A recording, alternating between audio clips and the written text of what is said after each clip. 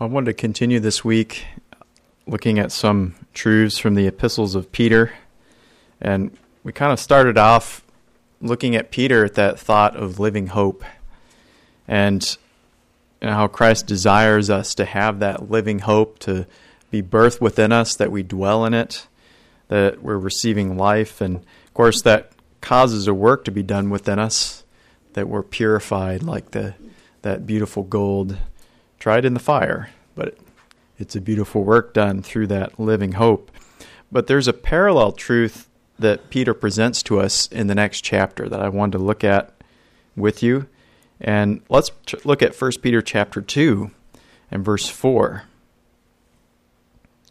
It says, speaking of the Lord, to whom coming as unto a living stone, disallowed indeed of men, but chosen of God and precious, you also, as lively stones, as living stones, are built up a spiritual house, a holy priesthood, to offer up spiritual sacrifices acceptable to God by Jesus Christ.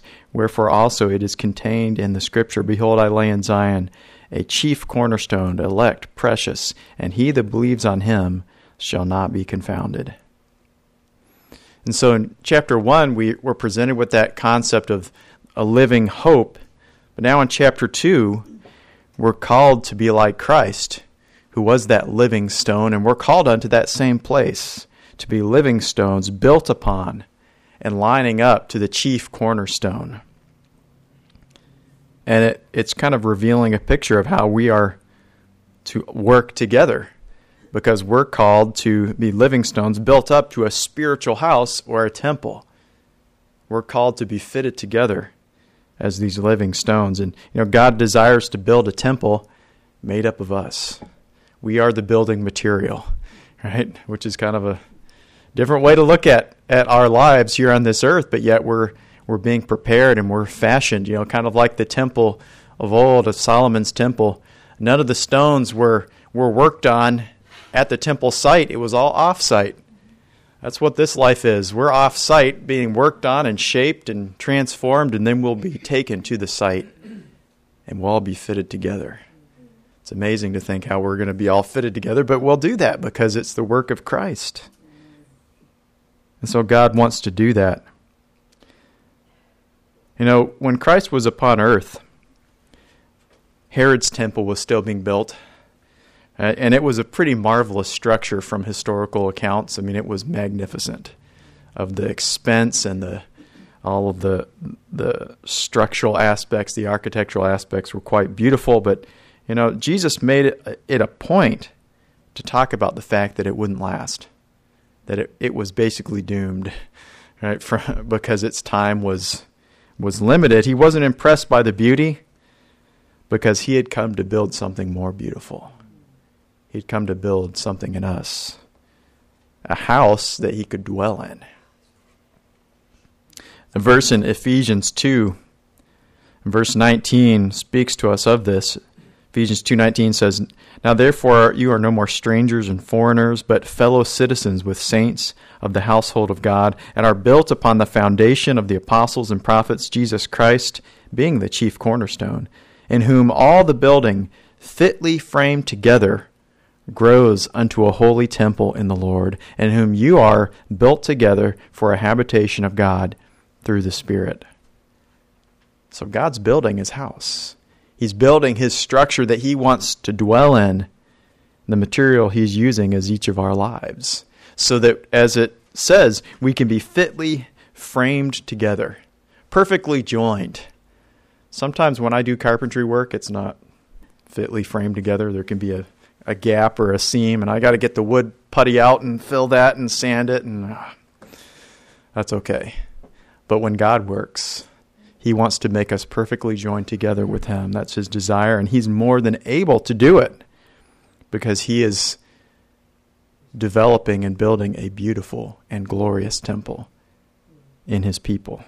And so we say, do it, Lord. Do that work in us. I was considering this thought, this phrase, living stones. And when you think about that, that's kind of something to, because initially it doesn't really seem like those two words should be put together. because it's hard to think of something more dead than a rock. Right? Is there something more dead than a rock than we can think of? I have trouble imagining something, all right? It's one of the most abundant sources in the universe, right? There's rocks everywhere, but they're all dead. We'd be hard-pressed to find one that's alive. But the Lord is saying, I'm making you as living stones. Well, only God can do that. But it's a picture of the work God wants to do in our lives. He's going to take us as this dead, rough, not very pretty looking object. I don't pick up a lot of stones saying, oh, that's so pretty. Well, there are some stones that naturally look nice, but not many. But God takes that natural material and he makes something beautiful out of it. He can bring life into something that's dead. It's like he said in Luke 19. Remember when all of his followers were crying out, Hosanna in the highest, proclaiming him as the Messiah, and the Pharisees said, you should stop that. That's heresy. Rebuke your disciples. And Jesus replied in Luke 19 and verse 40, he said, well, I tell you that if these hold their peace, then the stones will cry out, praising the Messiah.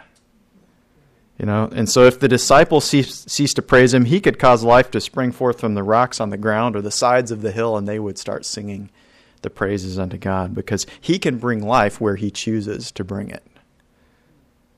And so we have a wonderful opportunity as those who are pieces of rock for God to work in us and to bring his life into us, to become a part of his building as living stones and receive his life for the sole purpose of praising his name.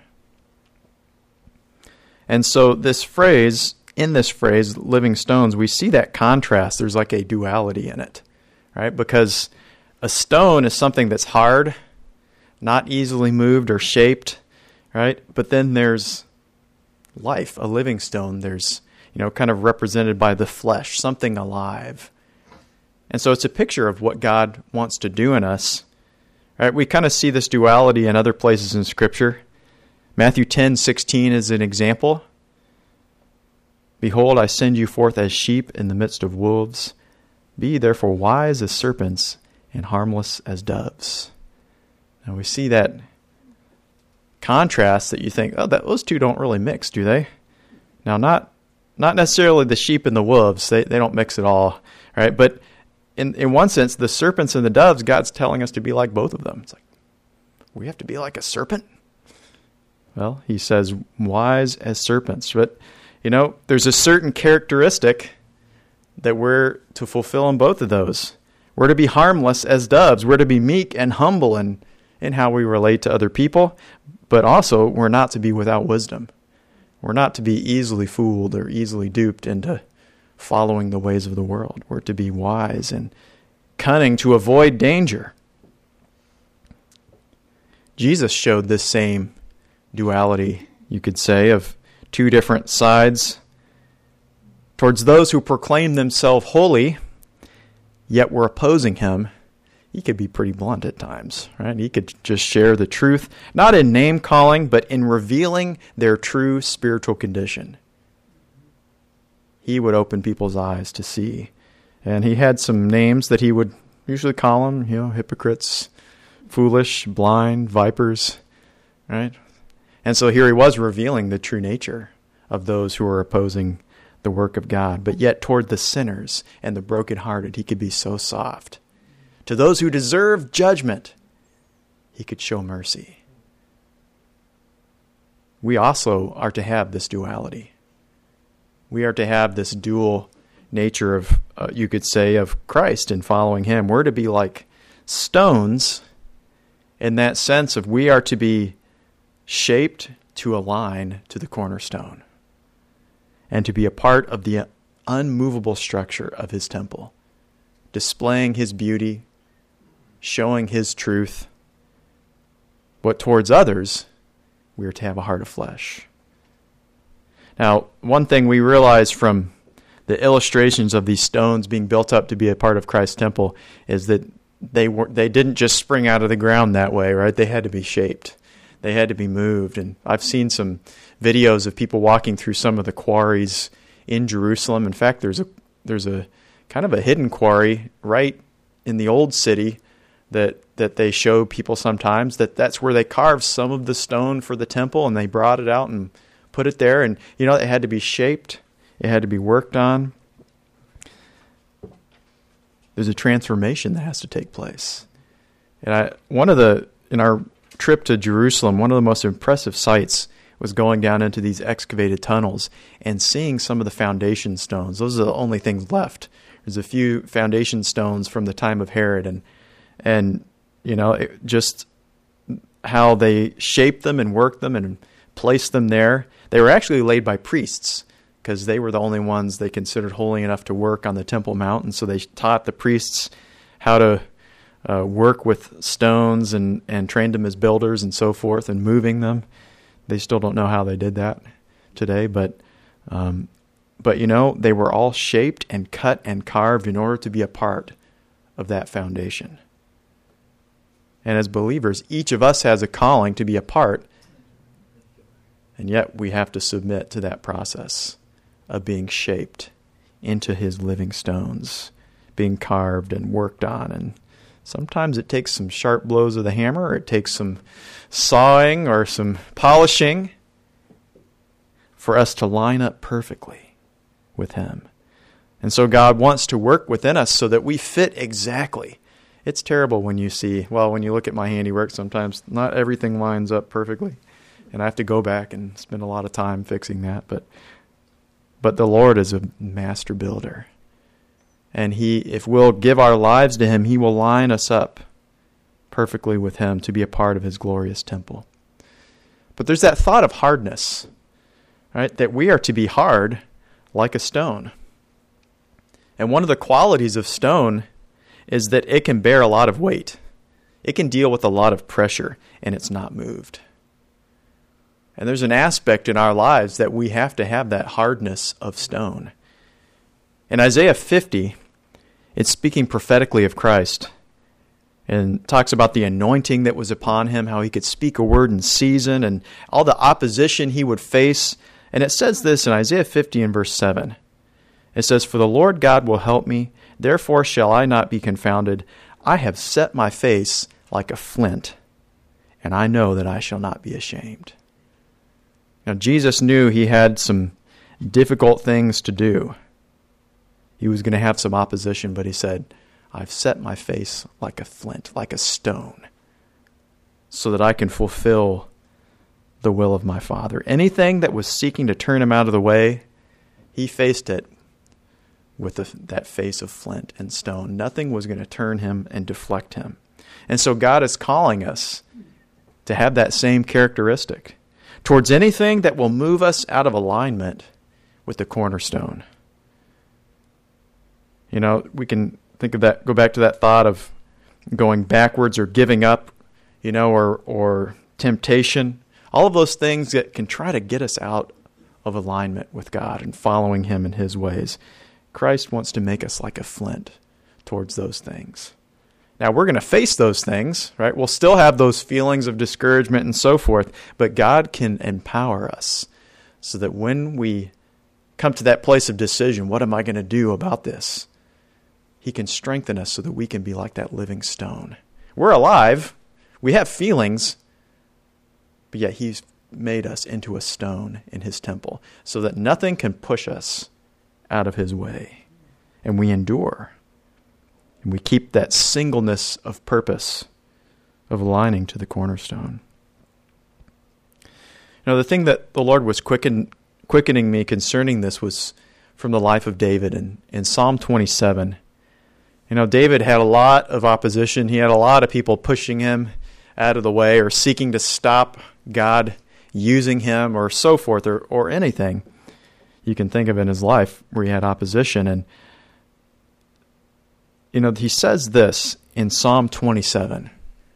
And this is a very familiar verse. You can probably all quote it. "One thing have I desired of the Lord," Psalm 27:4, and that will I seek after, that I may dwell in the house of the Lord all the days of my life, to behold the beauty of the Lord and inquire in his temple. David had a lot of enemies without, and he had a few enemies within, right? In his own heart. Sometimes he was his own worst enemy. But yet, in the midst of that, he said, I have a single eye. I have a single desire, and that's what's going to keep me. That's what's going to preserve me. There's only one thing I'm seeking after. And, in saying that, we realize that there was another part to this, is David had to be hard. Towards those who were opposing him, he had said, no, I'm going to stand. He had to be ruthless, in a sense, towards even things in his own life, desires and so forth, towards anything that would stand in between him and beholding the beauty of the Lord and inquiring in his temple. That's where we have to be wise and ruthless, uncaring, about, as a serpent, about anything that will keep us from following God. That if there is something that's opposing us, whether if it's within our heart, we remove it. If it's without, we stand against it and keep going. There's always going to be things that crop up in our life, inconveniences, hard choices, even high prices that we have to pay to follow God. And there's a part of us that has to be like a flint, that has to be transformed into that living stone, that, that's not going to stop me from following Jesus. Or, God, don't let it stop me from following you. This is the desire that I have. And sometimes it's recognizing those desires and say, okay, Lord, this has to be removed. And I have to be ruthless in removing this thing. And, like Jesus said, if your hand offends you, remove it. Cast it away. If your eye offends you, remove it. It's better to enter into eternity lacking those things than to go into hell having them, but yet there you are for eternity. And so there's that need to become like that flint, that living stone, opposing or against whatever will oppose us in following God. But then there's the other side. We have to be hard, and we have to be softies at the same time. And so that's another aspect of being a living stone, to have that soft heart of flesh. We have to be hard towards our old nature, but we have to be soft towards others. That's the promise of the new covenant. And thank God for this promise. Ezekiel 36:26. His promise is, I'll give you a new heart, and I'll put a new spirit within you. Take away the stony heart. That's where it gets confusing. Well, wait a minute. You're going to take the stone out, but you want me to be a stone. But that's where we have to make the distinction of what we have to be a stone towards. Towards others, we have to have a heart of flesh. And the thing is we start off reversed. We have a soft heart towards what we don't. We have a hard heart towards who we're supposed to be soft. And so God is taking, our whole life is basically switching those out. But that's the promise of God, to remove the hardness from our nature towards others and make us soft and give us a heart of stone towards sin and towards anything that will keep us from following him. Another Psalm of David, speaking about being transformed to have a soft heart. He says this in Psalm 18 and verse 35. He says, you have given me the shield of your salvation. Your right hand has held me up. Your gentleness has made me great. I still think about that verse every once in a while, where about the greatness. David was the greatest king of Israel and Judah. And of all the qualities he could have said, and you could think about that made David great, right? His great faith, his anointing to fight battles, and his courage to destroy his enemies, and his wisdom and to administrate the kingdom. Of all of those, he said, it's your gentleness that made me it made me who I am. And that's quite something to meditate on and think about. That's what made him a great leader. And of course, as stones, that's not our natural state, right? Gentleness. Right? We can be pretty pokey and have lots of angles and different things that don't make it nice to rub up against, or don't let us be put upon others and line up and bear weight and so forth.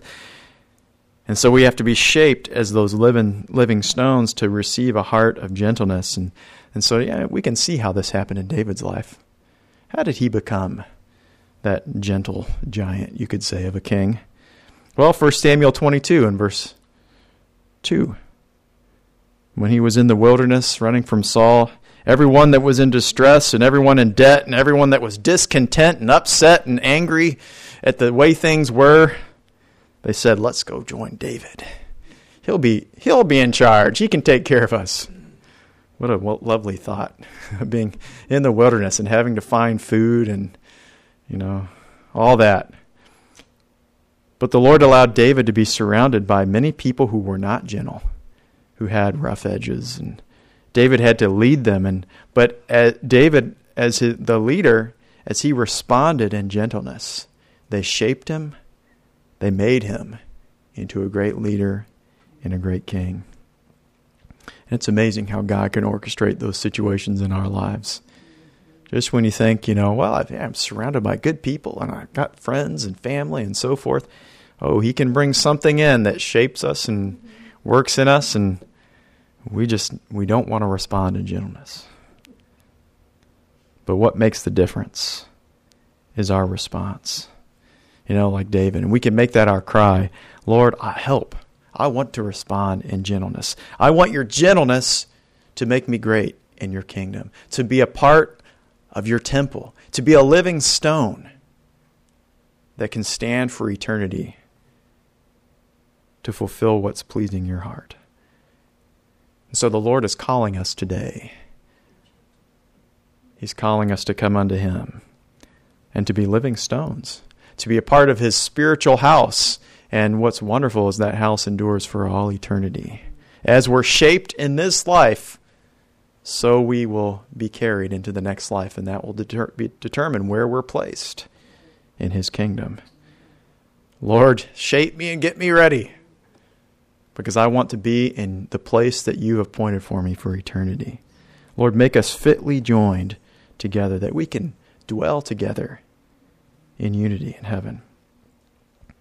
Let's ask him today to put that contrast within our hearts, within our lives, that our face would be set like a flint against anything that would deflect us from becoming those living stones, towards anything within us or without, that we would have one desire, to be a part of his glorious temple, and that we would have that soft heart, that his gentleness would transform us into something beautiful in his sight.